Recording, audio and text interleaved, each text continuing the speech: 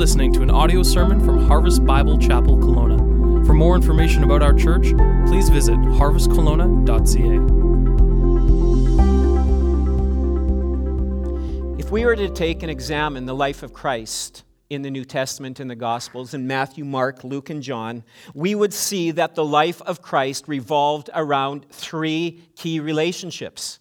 And some of that has already been explained to us this week and even last week as we started this series. But if you were to look at the life of Christ, every one of these relationships was important, but there is one relationship that was foundational to his life, and it's foundational to our life as well. Jesus lived his life in relationship first of all, and this one is so important. This one, we can't miss this one. You miss this one, you miss it all. Jesus lived in a relationship with his heavenly Father, and the key word that describes this is the word abide. And even though Jesus was 100% God and 100% man, he chose an intimate dependency upon his heavenly Father when he was here on this earth. And we would see, as you read through the Gospels, he would slip away to a lonely place. He would slip away into the wilderness. Sometimes it was through the night. Oftentimes it was early in the morning. And he would slip away and spend time in relationship with his heavenly Father. He was abiding in a relationship with his heavenly Father. And the life that Jesus lived here on this earth was an overflow of that relationship that he had with his heavenly Father. You see, abiding is not religion. Abiding is not just a bunch of do's and don'ts. It's a love relationship with God the Father that he desires to have with each one of us. And so we're going to look at the subject today of what does it mean to abide in Christ. But the second relationship that is so important is the relationship that Jesus had with his disciples. That's, if you look at the Gospels, you see relationship with God the Father, but then his relationship with his disciples. And Jesus spent time with them, teaching, building into their lives, into the 12 disciples that followed him. And the key word for this is the word connect. In order to be someone who follows Christ, to say, I follow Christ, it means that you need to have fellowship with other brothers and sisters. And this is more than just lobby talk.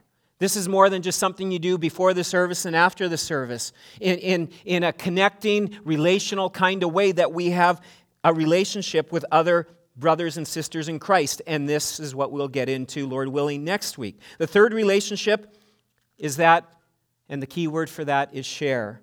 And this is spending time with unbelievers, people who don't know Christ. We see this in the life of Jesus. He spent time with Zacchaeus, with Nicodemus, with the Samaritan woman, or the Samaritan woman, as well as he spent time one-on-one with unbelievers, and he spent time with the crowds. And in the same way that is something that defines someone who follows Christ, we are on a mission. We are to share the life of Christ with others. Abide, connect, and share. And so if we were to say that I am a follower of Christ, these three relationships are things that should be growing in our lives, and not just in the life of Christ, but in our life as well. You see, following Christ isn't just mimicking the life of Christ, like, oh, Jesus did that, I guess I should do that. It's not just this kind of a mimic and just copy him in this way, but it's having his life flow in to us and then being poured out to others.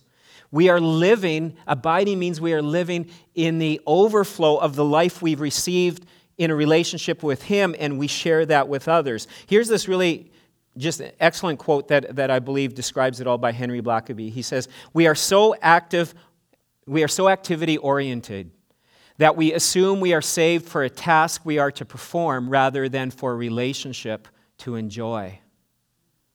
Isn't that true? And so oftentimes we're just so busy and we just think, I'm a Christian. I guess I better get busy. I'm saved and I better do this, as a result of, the relationship that I have. Just maybe leave that in case some folks are just wanting to write that down. If that can just stay up for a moment, I think that might be helpful. And we can become so busy trying and striving and thinking, I just got to do more. If I just do enough, if I just do this, if I do that, that's going to be the key to the victory. Then I'm going to have peace. Then I'm going to have joy. Then I'm going to have a light of fruitfulness and and ultimately I will feel a lot more happy. And so oftentimes as believers, we can just get so busy, running, doing this and trying that and all these different things. And that is not the life that we are called to. That is not the life of a Christ follower, that you're running around like a chicken with his head cut off. I don't know if you've ever seen that. It's awful to see that sort of thing happen. And it's the same kind of thing when we just are so busy that we don't have time to enjoy and to feed on a relationship with Christ. We are always left wondering in our busyness, am I doing enough? Am I doing the right stuff? And so oftentimes, the Christian life can be one just filled with a lot of guilt or fear, hoping that I've done enough to please God, hoping I've done enough to get eternal life, and hoping I've done enough to get more of His power and strength. And maybe if I just do a little bit more, if I keep running, it's like a treadmill. I mean, treadmills are good, but you don't get anywhere on a treadmill, do you? You stay in the same place. And it's like we can exchange one bondage for another. We can go from experiencing the bondage and the slavery of sin to the bondage of religion, of busyness, of running around and not enjoying a relationship in how we are designed. Here's another thing, I encourage you to write this down. God's primary call is not to ministry, it is to intimacy. God's primary call is not to ministry, it's to intimacy in a relationship with Him. This is why understanding what this word abide that we're going to talk about here today is so important. To miss this abiding piece in our relationship with God is to miss it all. Then life just becomes religious activity, striving, working, pressing on, just thinking somehow I'll make it, some way I'll achieve it. And so what does it mean? We've got to unpack what does it mean to abide in Christ. And so John 15 is a perfect passage because in the first 11 verses, the word abide is used 10 times. And John 15 just really lays this out for us to be able to help us to see what does it mean to abide in Christ. And you see, when Jesus said these words to His disciples, as I shared with the folks at the prayer time this morning, it wasn't like He was on, they were looking over the Mediterranean Sea, at a winery. And so He's talking about this because there's all these vineyards all around Him and they're sipping on wine. No, life was unraveling. Stuff was happening. This discourse from John 13 to John 17, we see Him pouring out His heart to His disciples because this is the night that He would be betrayed. This was His last opportunity for Him to be with His disciples in this way that He had been for the last 3.5 years. And the pressure and the politics and everything was mounting and the disciples' hopes and dreams were being dashed because they thought He was the Messiah. They thought He was going to reign in Israel. And all of a sudden now they're starting to see this is heading to a crash. This is heading towards the cross. And Judas has already left them. Judas has already taken off to be able to go and put into motion the betrayal of Jesus to kind of nail that one down once and for all. And so Jesus and His disciples here in John 15 have left the upper room where they had the Last Supper together and they're heading to the garden. And so somewhere along the way, they're no doubt walking past some vineyards because those vineyards were plenteous in that area at that time. And so there's panic and there's concern. And yet Jesus is speaking of an abiding relationship. Jesus is the voice of calm, even though He knows what is ahead. Why? Because He has the power of God through His dependent relationship on Him pouring through His life. He's not panicky. He's not looking forward to what lies ahead because He knew that full well what was coming. And the disciples are beside themselves. And so this passage are for people who are weary, confused, wondering what does the future hold? And this is a powerful passage. And so we're going to start in verse 1 of John 15. It says, I am the true vine, and my Father is the vine dresser. Every branch in me that does not bear fruit, He takes away.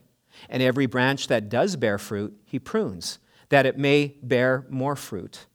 Already you are clean because of the word that I have spoken to you. Abide in me and I in you. As the branch cannot bear fruit by itself unless it abides in the vine, neither can you unless you abide in me. I am the vine, you are the branches. Whoever abides in me and I in him, he it is that bears much fruit. For apart from me, you can do nothing. If anyone does not abide in me, he is thrown away like a branch and withers. And the branches are gathered and thrown into the fire and burned. If you abide in me and my words abide in you, ask whatever you wish and it will be done for you. By this my Father is glorified, that you bear much fruit, and so prove to be my disciples. As the Father has loved me, so I have loved you. Abide in my love. If you keep my commandments, you will abide in my love, just as I have kept my Father's commandments and abide in his love. These things I have spoken to you, that my joy may be in you and that your joy may be full. And as we look through this passage, the first 11 verses here this morning, I encourage you to even write down these words. You need to know this clear, straight, plain up. It is impossible to follow Christ without abiding in him. This is the first part. This is the most important. It is impossible to follow Christ without abiding in him. And here we see Jesus declaring himself as what? Verse 1, it says, the true vine. Notice it doesn't say, I am a vine. He says, I am the true vine. Just like earlier, he told them, he says, I am the way, the truth, and the life. No one gets to the Father. No one gets to heaven except through me. Through Jesus. That's him saying that. And so in the same way, he said, I am the true vine. I am not a vine. I am not a way. I am the true vine. He's not saying this is a matter of cockiness or arrogance. This is just truth. He is the way, the truth, and the life. No one gets to the Father except through Christ. There is no other way. There is no other spiritual, religious leader. No way do all religions lead to God. It is through Jesus and through Jesus Christ alone. And so in here he's saying, I am the true vine. That is an important statement that we need to realize and understand. And even when we talk to people in the world who don't believe that, they think all religions lead to God. That's not true. The Pope, I believe, is even declaring those kind of statements these days. That's wrong. That's wrong. That's dead wrong. Jesus is the way. He is not a vine, he is the true vine. And he says, my Father is the vine dresser. The vine dresser is to the orchard what the gardener is to the garden. The vine dresser, the gardener, works among the plants to make them as fruitful as possible. If you plant seeds in the ground, or if you grow a vineyard and you just let it go and let it be a free-for-all, you're not going to get very much. You're going to get a mess. And so here, Jesus is saying, I am the vine, my Father is the vine dresser. He's the orchardist. He's the one that is going around taking care of his vineyard. And the Father desires for our lives to be as fruitful as possible. He wants our lives to be full of fruitfulness. And in the end of verse 11, it talks about and joy. He doesn't want it just to be filled with happiness, but to experience joy in our life. He doesn't want us to just walk around and live the miserable Christian life. Sometimes I'm convinced that Christians can be some of the most miserable people in society. We're known more for who we're against or what we're against than what we're for. And we're miserable. Here I am just serving the Lord, and there's no joy and there's no happiness. That's a problem. And God says, I didn't come so that you would be miserable. I've come that you may have joy, and joy abundantly, and joy flowing through your life. And that is what he has come for. And it's not just about making it to heaven. Just making it to heaven by the skin of my teeth. He's desiring a life of joy and fruitfulness here on this earth. It's not necessarily going to talk as we're going to get to an easy life where everything is just sunshine and beautiful rainbows. There's going to be stuff ahead. And we know that. God's word is very clear on that. And yet we can have joy even in the midst of that. And so the first thing here is we understand that it's impossible to follow Christ without abiding in him. Well, what does it mean to abide in him? Well, let's take a look here. I encourage you to write this down as well. Abiding begins with a connection to Christ. Abiding begins with a connection. We see this in verse 1 and then also in the first part of verse 5. Now, Jesus is saying, I'm the vine, you and I, we're the branches. And how are we connected? By putting our faith and our trust in Jesus Christ. How do we get connected? Through simple faith and making a decision, personally, individually, no one can make this for you, to follow Christ. It's acknowledging, understanding the holiness and the perfection of God, and understanding our sin, that we have all fallen short, and just because of even one sin in the garden that Adam and Eve sinned, that one thing that they did, eating an apple they weren't supposed to, or fruit that they weren't supposed to, we just guess it's an apple, we're not exactly sure what kind of fruit it is, doesn't matter. Just one thing causes a separation because God is so holy. And one sin causes that separation, and as we understand that our sins have separated us, have caused this great chasm between us and God, that's a problem because there's no one who can bridge that chasm except Jesus. And Jesus came as the perfect sacrifice for our sins. When he died on the cross, he took all our sins, all our shame, everything upon himself. And Jesus reconciles us to God. 2 Timothy 2, verse 5 says, there is one mediator between God and men, the man Jesus. I don't know if you've ever had a mediator in a situation. Sometimes parents, we get thrown into a mediation role with our children. You know, when he did this, well, she did this, and you're taking it all in, and you're making a decision. You're trying to figure out, or maybe sometimes you've used a mediator in a labor dispute or some other kind of thing. And so you have this mediator who is sorting it all out, and it eventually makes a ruling, and you go by what that mediator says. Well, in the same way, we have a mediator, Jesus Christ, who sees our sin and understands our sin and sees and knows the holiness of God, and he laid down his life so that relationship could be restored. He's the one that reconciles. He's the only one that can do this. And it is so normal. It is so normal, folks. Please, we got to get this through our heads. That so oftentimes we think, well, I need to clean myself up. And if I clean myself up just even a little bit, then maybe I can have a relationship with the Lord. The Bible doesn't say that. We can't clean ourselves up to the point to make ourselves right with God. Only Jesus does that. And he calls and invites us to come as messed up as we are and begin that relationship with him. And he's the one that will then clean up our lives.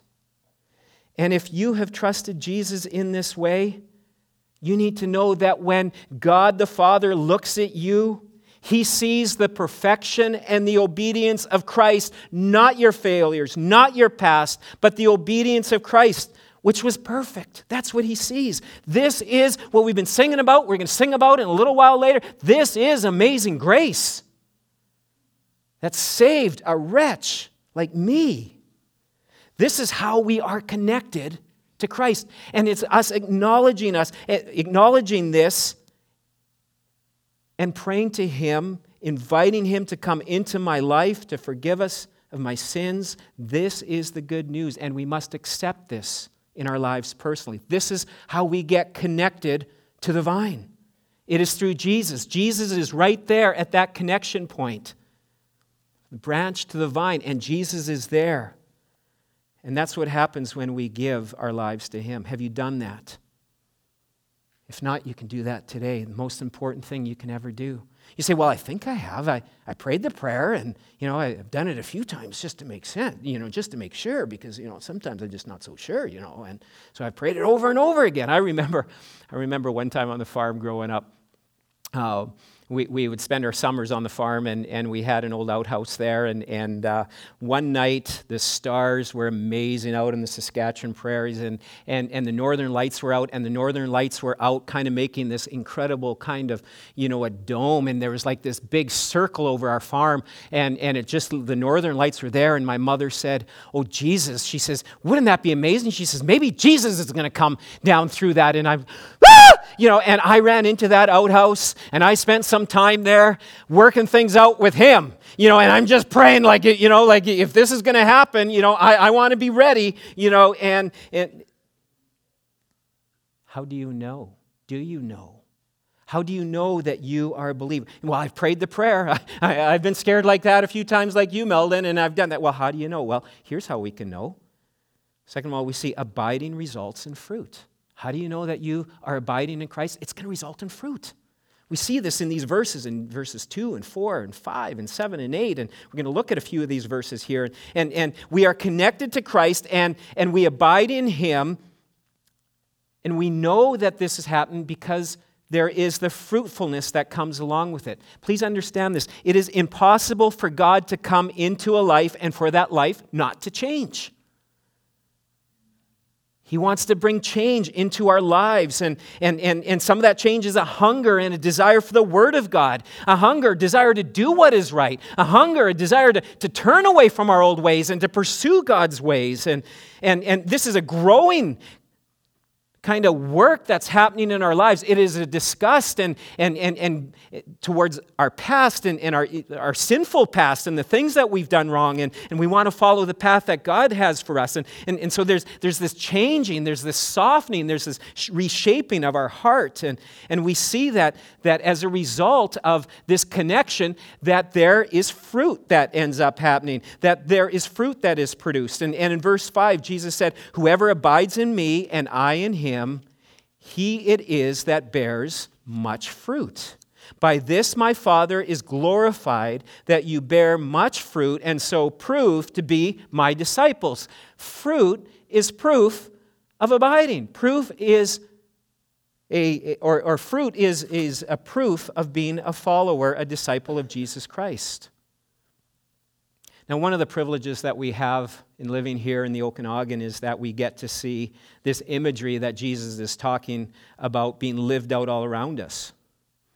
Shortly after moving here in 2010, we found out about this place over a little past Rutland called the Grape Patch. And it was run by an old farmer, Farmer Bert, and his wife. And he would grow at least 6 different varieties of table grapes, and here's a picture of our family throughout the years of enjoying these table grapes. And Charlotte's parents come out every year from Saskatchewan, every year in September, because they have to pick their grapes at Bert's, and they take them home and for their family to share. And these are amazing, amazing grapes that we get to enjoy, and it's something we look forward to every year. And even on our way here this morning, in our way driving around, for us, I don't know exactly where you may live, but there's a good chance you will have seen some orchards and especially even some vineyards, and to see grapes that are growing on the side of the mountains, and we see it all around here, and so we have this beautiful illustration for us, and even this morning, to even help with that illustration, I went out to a grape. Sorry, dear, I did a little pruning this morning, and I went out and I took one of the branches off of a grapevine that we have, and I took this. And I also went to the fridge, dear, and I took a few grapes because there's no more grapes on there. It's a little cold for that.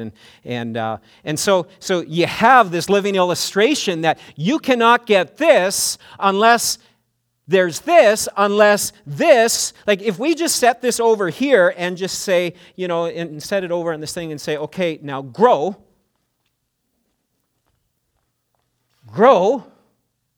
Yeah, it's not going to happen. It's going to wilt and die. There's got to be a connection point there. And so we have this beautiful illustration for us here. And so fruit is an important byproduct of that connection.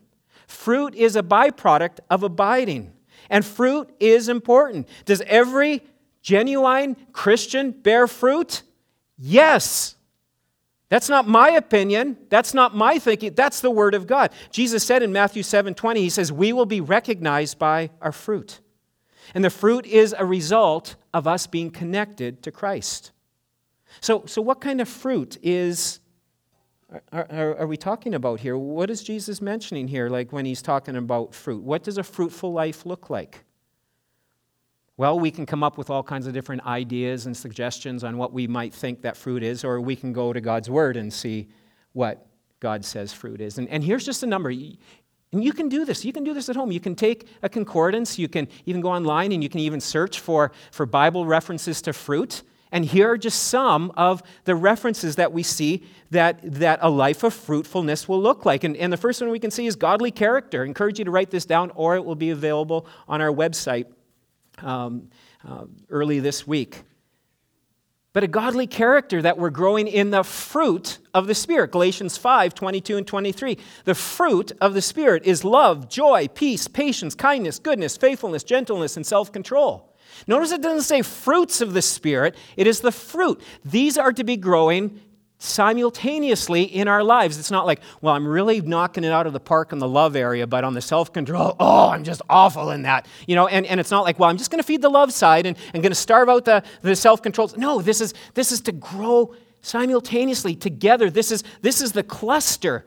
If you want to say this is all of these fruit of the Spirit that ought to be growing in our lives. And I trust that as you look at your lives, or if others look at your life and would say that year after year, you're growing, you're becoming more loving, more patient, more self-controlled, you're using self-control when it comes to actions, reactions, or, you're becoming more gentle. This is a mark that we're abiding in Christ, that there's a work taking place there. And sometimes we would say, yeah, but it's not doing so well.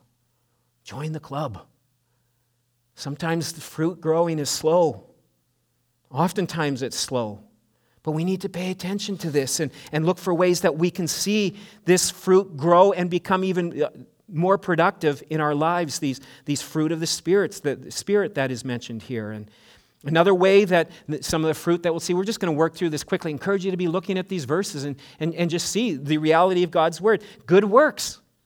There's the fruit of good works that we're going to want to work for Christ. Shouldering kingdom responsibility, caring about what He cares. What does He care about? The bride of Christ. He cares about the church and about us working in that vineyard, if you want to call it. Personal holiness, Romans 6:22, talking about the fruit of purity and a growing disdain for the yuck and the filth of this world and the things that dishonor God, and a greater love for the things that bring God glory and bring Him joy. Financial giving is another fruit. God has been so generous to us, and His generosity flows freely to us. His forgiveness, His love, His mercy. And our response as we grow in that understanding is a life of generosity. We want to give back to Him.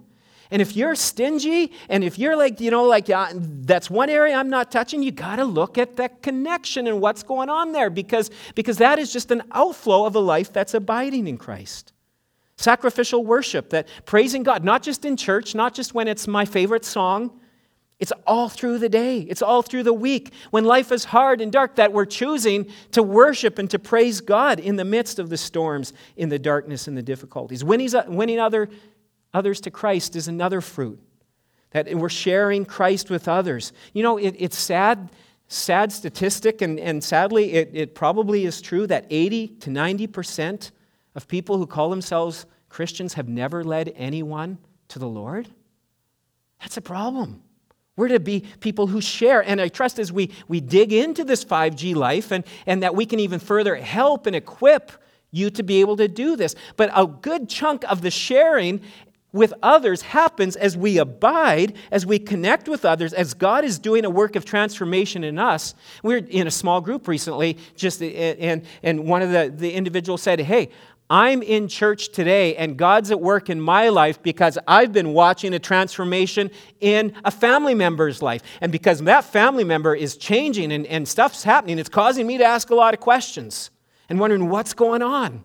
And so as God is growing and doing a work in us, it speaks to a world out there, but also we need to use words and learn to use words to encourage, inspire. Another gentleman in the church asked for prayer this past week of some men and said, hey, I'm planning to share Jesus Christ with a coworker. Pray for me, brothers. And he told me later on this week, he says, it didn't go so well. Well, you don't be so sure. God in His time and His way works. He works in amazing ways. We need to be faithful in that.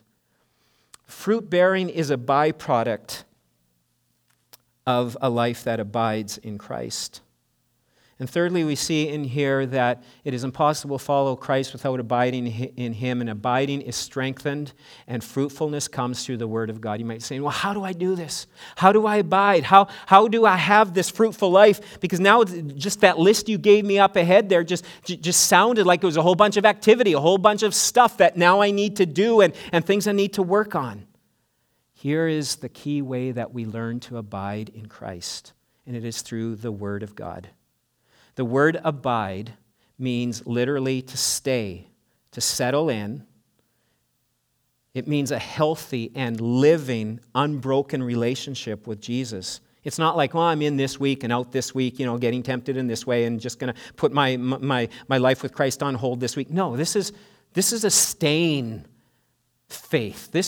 I'm going to stay in here. I'm going to settle in, even though it may be hard and difficult and confusing at times, and it may not seem very fair and very difficult.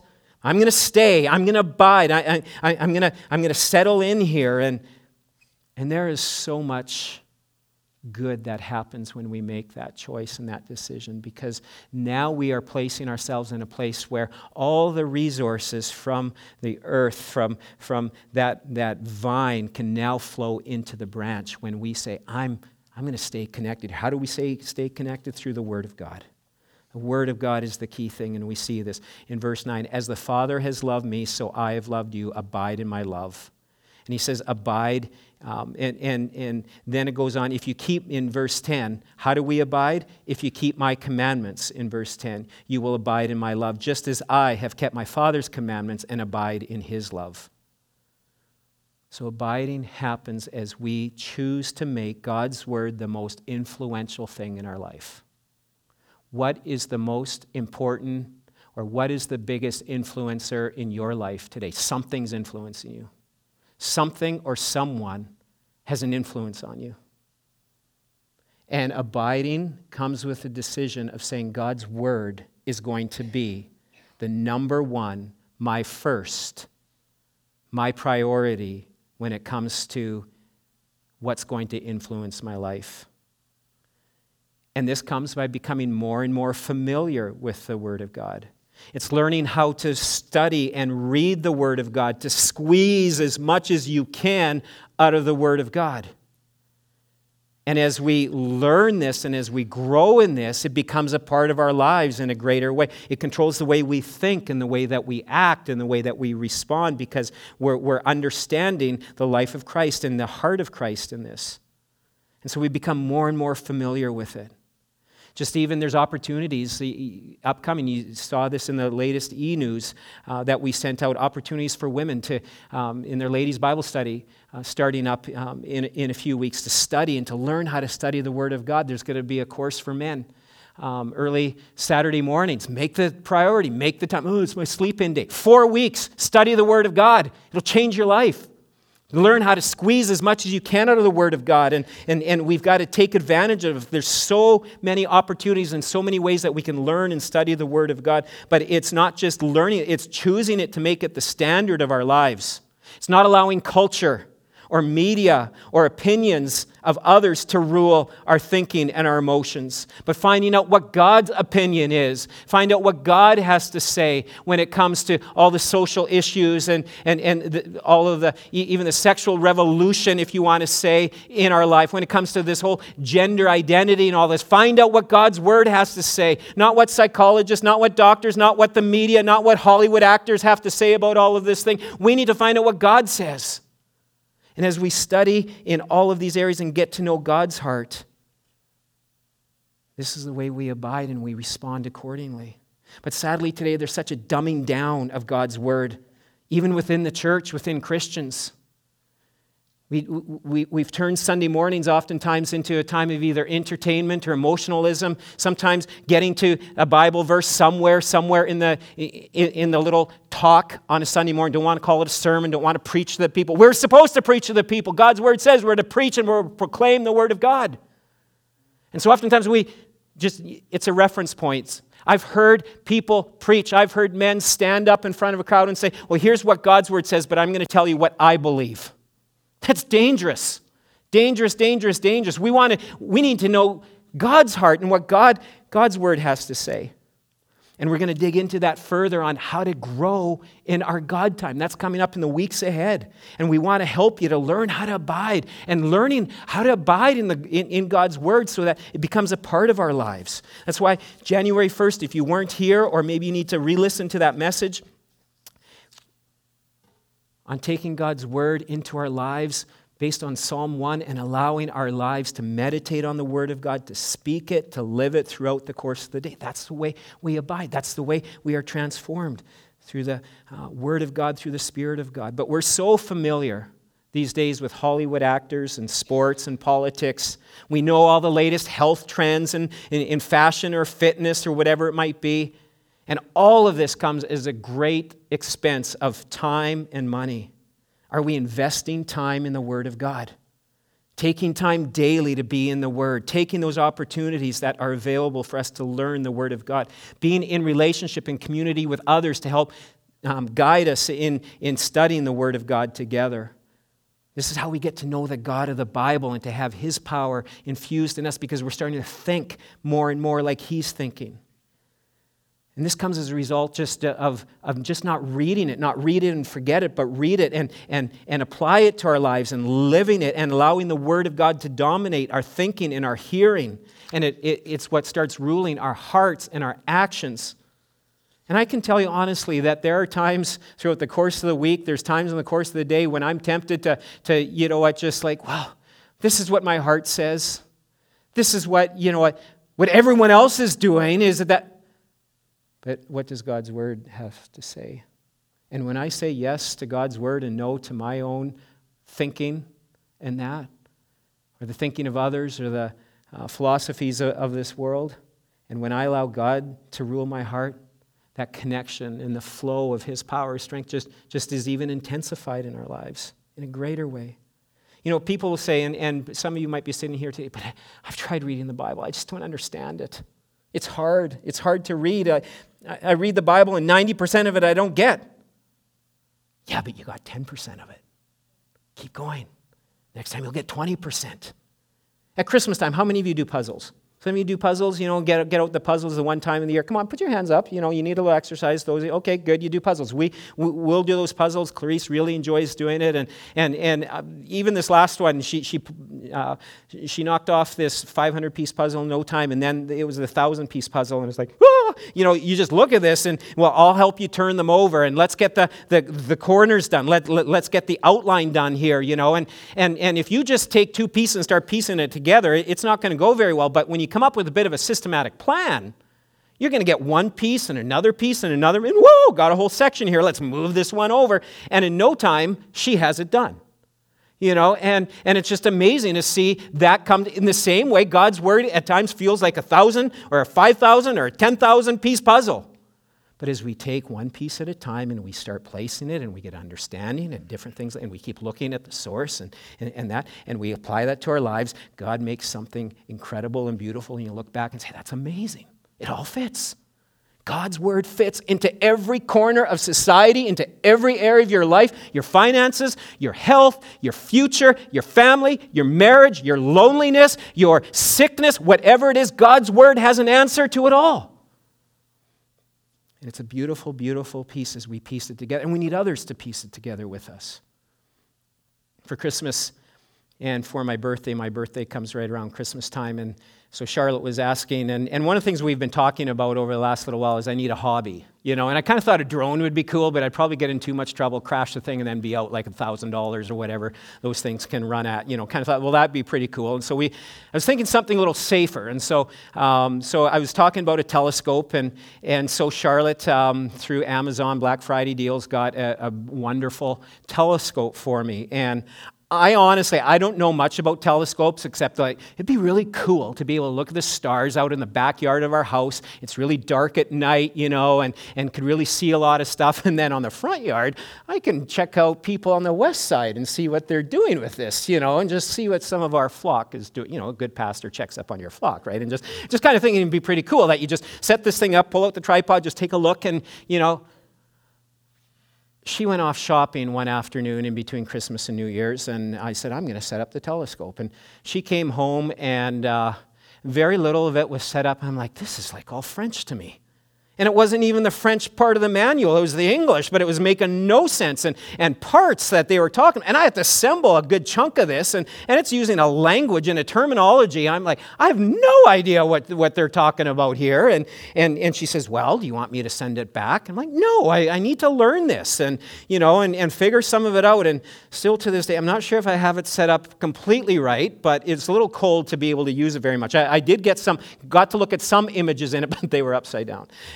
Anyways, we'll get it figured out, I'm sure, eventually. But what I did do is I snapped a picture of it, sent it to a friend of mine who lives in northern Alberta, and said, hey, look at what Charlotte got me for Christmas. I think you're going to have to come and give me some lessons. Why? Because he is like an expert in this sort of thing. He had on his acreage at one point this huge, this thing looks kind of big, but it's maybe 5 feet long or 4 feet, I don't know. His was like 15 feet, this big thing that, you could see almost heaven. Well, maybe not, but, it was this massive thing, and I'm like, I need to go to someone who can help me in this. And I told him, I said, you need to come to Kelowna sometime and give me some lessons. And he's like, wow, that's exciting, that's great. And he even said he'd come at some point. He says, yeah, I'll come to Kelowna. That's great, I need some help in that area. And the same thing, as we devote ourselves to learning the Word of God, and we start to apply it to our lives, it strengthens our lives. And it starts to produce this, and this fruit ends up being the byproduct. There's a life of fruitfulness. Verse 7, if you abide in me and my words abide in you, ask whatever you wish and it will be done for you. One of the beautiful fruits of this is this strengthened prayer life. As we're abiding in the Word of God, we're going to know how to pray with power. We're not going to pray according to my will, but according to the will of God, because we're in the Word and we're understanding what His good and perfect will is in a greater way in our lives and in those around us. And so it transforms our prayer life. What are we going to be doing this next Wednesday? We're going to be praying. We're going to be praying through the Word of God. And encourage you to come and be a part of the prayer night together as we take God's Word and we pray through it together, and we pray, God, would we learn in a greater way what it means to abide and to trust in you? And as we grow in His Word, it controls the way we pray, and we pray more effectively and according to His will and plan and purpose. And the fourth thing we see here is that when it comes to abiding, we must beware of difficult seasons and at times rigorous pruning. Right now, if you drive past a orchard or a vineyard, you'll see things are looking pretty dead. I took this yesterday afternoon, and things are looking pretty grim out there. It's a long, and for us, wimps, cold winter for us. This is this is a cold season, and things seem pretty barren there in the old vineyard. It doesn't look like much life is happening there, but there is. There's still life happening, even though things are looking pretty dead. And things aren't producing. There's no fruit. I didn't see any grapes like this hanging on any of the branches there. Because even if there were something left over, the birds or the deer would have taken care of it, or whatever else may have wanted to enjoy a little feast of some leftover grapes. Those vines look pretty dead and fruitless, but they're still alive. Why? Because they're still connected. They're not like, it's cold, and they're not going to pluck themselves out of the vine and, we're going to head down south, or we're going to go do this where it's warmer. And no, you're in big time trouble if you do. No, they're staying connected even though it's a difficult season. And we are going to have the winter, difficult, cold, dark, barren seasons in our lives. That's the law of the harvest. But we stay connected. We keep hoping, we keep trusting, and we know that spring will come. However, when spring comes, there's even more pruning that takes place, right? And you see the work that the vine dresser will do with the vines. Why? Because the vine dresser is looking for more fruit and larger fruit. There will be the difficult seasons, but the spring season, the summer season, and harvest season, they're coming. But we must endure the winters as well. Look at in verse 2, Jesus said, every branch in me that does not bear fruit, He takes away, and every branch that does bear fruit, He prunes, that it may be more fruitful. See, those vines and branches, they're going to get stripped down, and the ones that aren't producing fruit, as the vineyard worker goes through there, and the ones that aren't producing fruit, they're chopped off. And the ones that are producing fruit, they're pruned. The suckers and the little branches that are running out of there that are just taking up energy and taking up the nutrients that need to go into the grapes are cut off. Sometimes even the leaves are cut off so that the sun can shine more directly. Later on in the summer, the leaves can oftentimes be pruned and taken off as well so that the grapes are exposed more to the sun. And here's the biblical reality of this, folks. You and I can't escape pruning. You can't. Every believer will be pruned. We will go through the season of pruning. And I watched some YouTube videos on this this past week, and the over and over again whole teaching in it was, if you want to have a lot of fruit, much fruit, you got to prune, and you got to prune rigorously. The more you prune, the better the quality of fruit and the amount of fruit. If you are a believer in Christ and you are bearing fruit, you will be pruned. Why? Because God's not interested in just little grapes, but much fruit. He desires much out of us. It's for His glory, but also for our joy. If you're not a believer in Christ, there's no, and the way that you end up seeing that is because there's no fruit. Those branches are cut off and thrown into the fire and burned. But every believer, every fruit-bearing believer will be pruned. One of the highlights of going to the grape patch for our first 4 years there to Bert's grape patch was talking to Bert. Sadly, the last 2 years we haven't been able to see him. He has since passed away. But Bert, you can see here pictured with my in-laws and with a younger version of Clarice and Nate. And this was the second year that we were there, and I was in a season of confusion and pruning in my own life.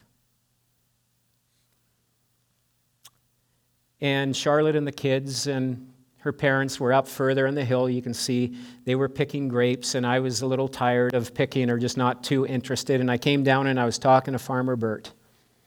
And we got talking about the grapes and different things, and he says, I don't make much money on this. He says, I just love to see the joy in the people when they come here and see families. He says, I get the big stores. They come here. They want to come and buy me out and take over my grapes and sell them in their stores. He says, but I love seeing the families. I love seeing what's going on. And he says, hey, I want to show you a secret. And I'll never forget this. And he takes me over to a grapevine, and he says, I want to show you why my grapes are the biggest and the sweetest and the juiciest of anyone around here. And he said, what I do when I see a fruitful branch, after I've done the pruning, he says, I take, and he says, close to the vine, to where it's connected, he says, I take this branch and I do a little cut like this. And he says, I do that to every branch. I said, that takes you a lot of time. He says, you better believe it. But he says, this allows more of the nutrients to flow into the grapes. And because of this scarring, this kind of form of pruning that I do, it causes my grapes to be juicier and sweeter and larger than anyone else. And I thought to myself as we left the orchard that day, that God, our Heavenly Father, He desires much fruit and juicy fruit out of His children. And there are times that He will come along and He will allow a scarring, He will allow a pruning in our lives because He wants much fruit and the best fruit possible. And as I've been thinking about it this week, it hit me. When is the vine dresser the closest to the fruit? When it's being pruned. And God the Father is nearby. He is there with us. He is hands-on in our seasons of pruning, our seasons of hurt, of confusion, of wondering what's going on. He's a good, good Father, and He is there. And he's doing it out of love for us because He wants much fruit, and He's pruning things out of our lives that we think we need. But He says, no, these are getting in the way of effective life, of a fruitful life for you. And at times it may not make sense, and yet He is good and He has a plan. He's hands-on. He's a good Father. And fifthly, abiding results in joy. Verse 11, he says, I've spoken these things to you that my joy may be in you and that your joy may be full. This speaks of a cup of joy, a life overflowing with joy. Joy is not happiness. Happiness comes and goes. Happiness comes with the weather. Happiness comes with a holiday. Happiness comes with a purchase. Happiness comes with these earthly kind of things. But joy is a supernatural delight in the person of God, in the purpose of God, and in the people of God. And that is what He desires in our lives, a life of joy. This is God's plan, His desire for us. Father in heaven, I pray that each one of us would look at our lives today and say, am I abiding? Have I made that connection to the vine? And if they haven't, they would do so today. They would not leave this place without crying out to you and asking you to become the Lord and Savior of their lives. If someone here doesn't know how to do that, may they be bold enough to ask myself or someone who they know who has a relationship with you to do that. But we would cry out to you and make sure that we are connected and that abiding is starting, and that we would all look at the fruit of our lives and desire greater fruit and more fruit for your glory, and the end result of that is our joy. And may we see and thank you for this amazing grace that you have given to us. And may we just grow in this understanding as a church, as families, as individuals, of what it means to abide in Christ, what it means to abide in your word and allow your word to be the center of our lives and for life to flow out from there. We thank you. We pray this all in your name, Jesus. Amen.